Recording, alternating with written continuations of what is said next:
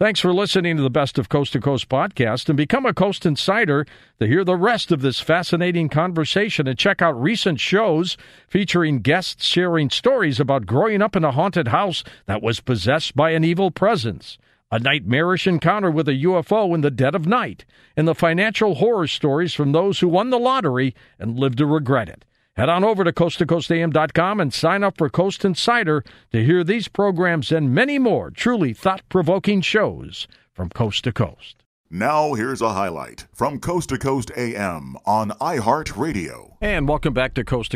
George Norrie back with you. Kent Heckin Lively with us, of course. We're talking about his work called Inoculated. But Kent, was it your daughter's autism that got you involved in autism as an activist? Well, strangely, it was what happened to my son, because we think that my daughter was injured by her 6-month vaccinations, and then she developed a seizure disorder, and then autism was diagnosed later. But what happened with my son was, for reasons unrelated to autism, we kept him on a hypoallergenic milk formula until he was 18 months old. And then I actually took him to his 18-month checkup, and because I thought the doctor had missed something on my son, he went through my daughter, he went through a full developmental checkup, passed with flying colors, got his shots.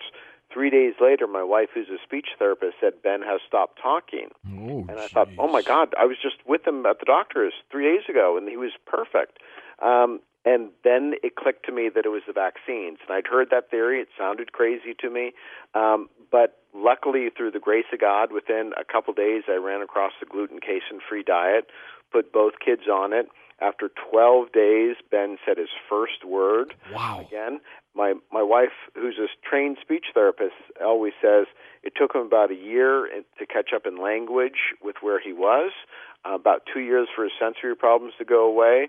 But he entered kindergarten as normally developing 5-year-old, and now he's 17 years old. He's a weightlifter and track athlete and wonderful sense of humor and a good student.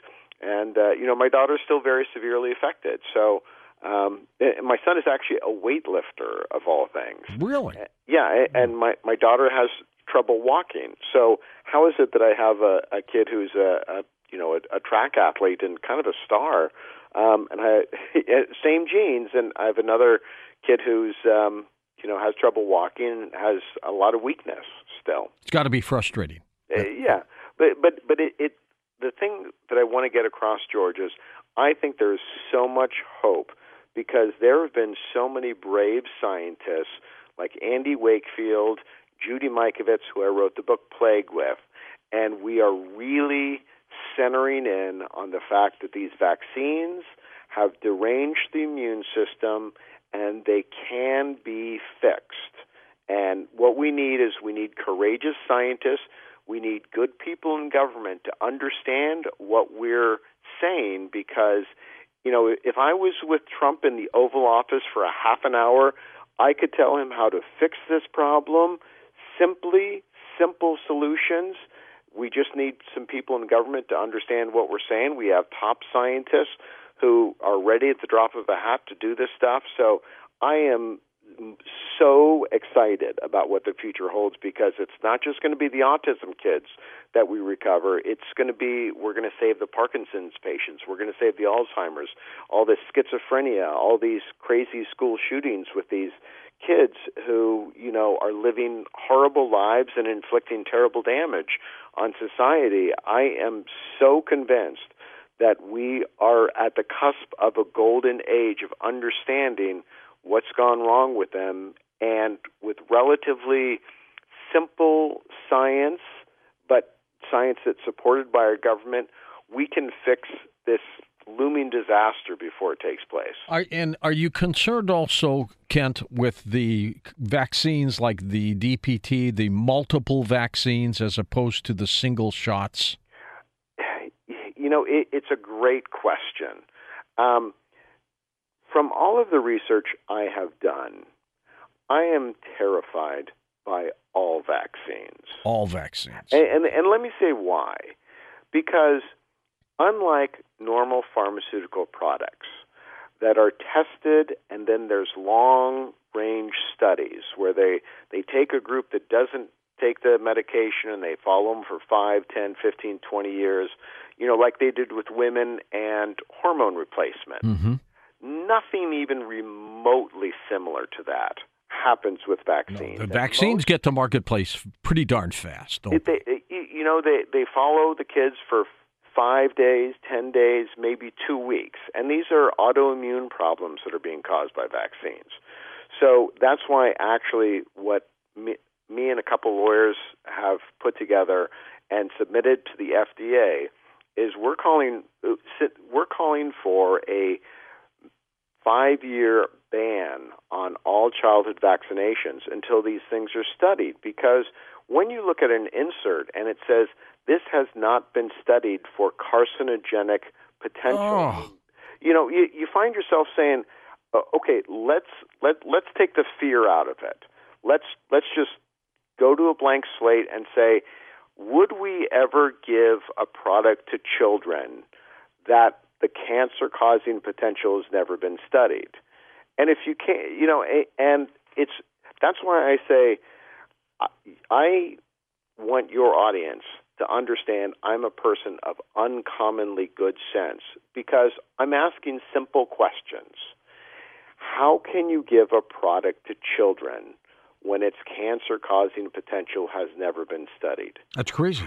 It's lunacy. How can you give a product to children when the long-term effects have never been studied?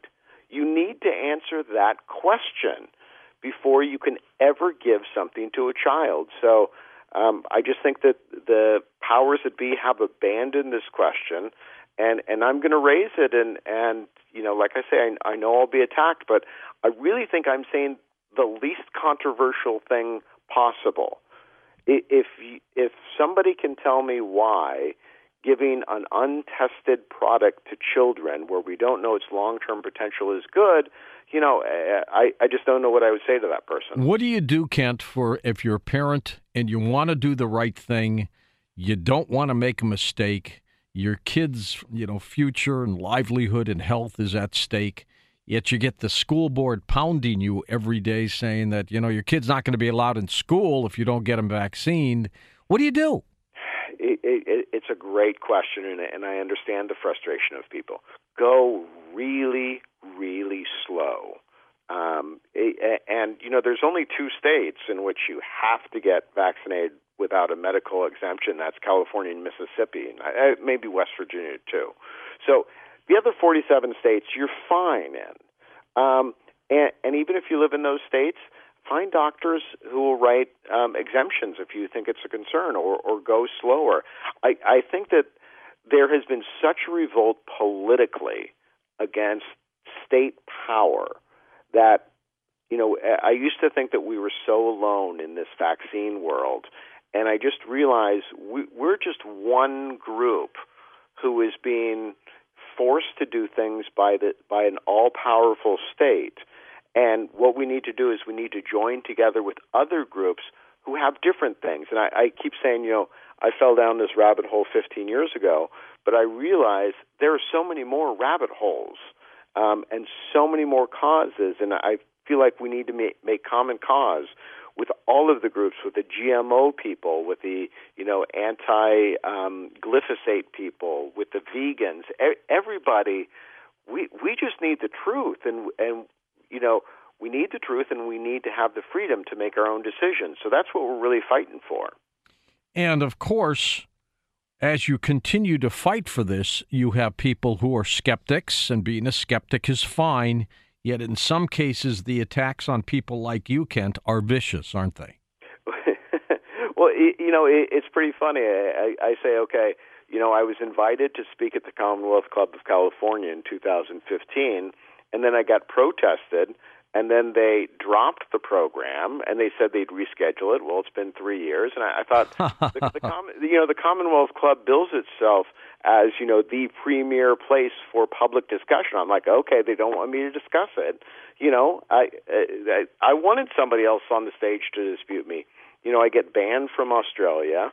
Facebook attacks us and shadow bans us, and we get these what we believe are pharmaceutical trolls attacking us. And at the Bolin Report, what we've done is we've instituted new security procedures because we've been tracking some of these trolls. And, these are pharmaceutical fronts. And, these are not just, moms who want to attack us.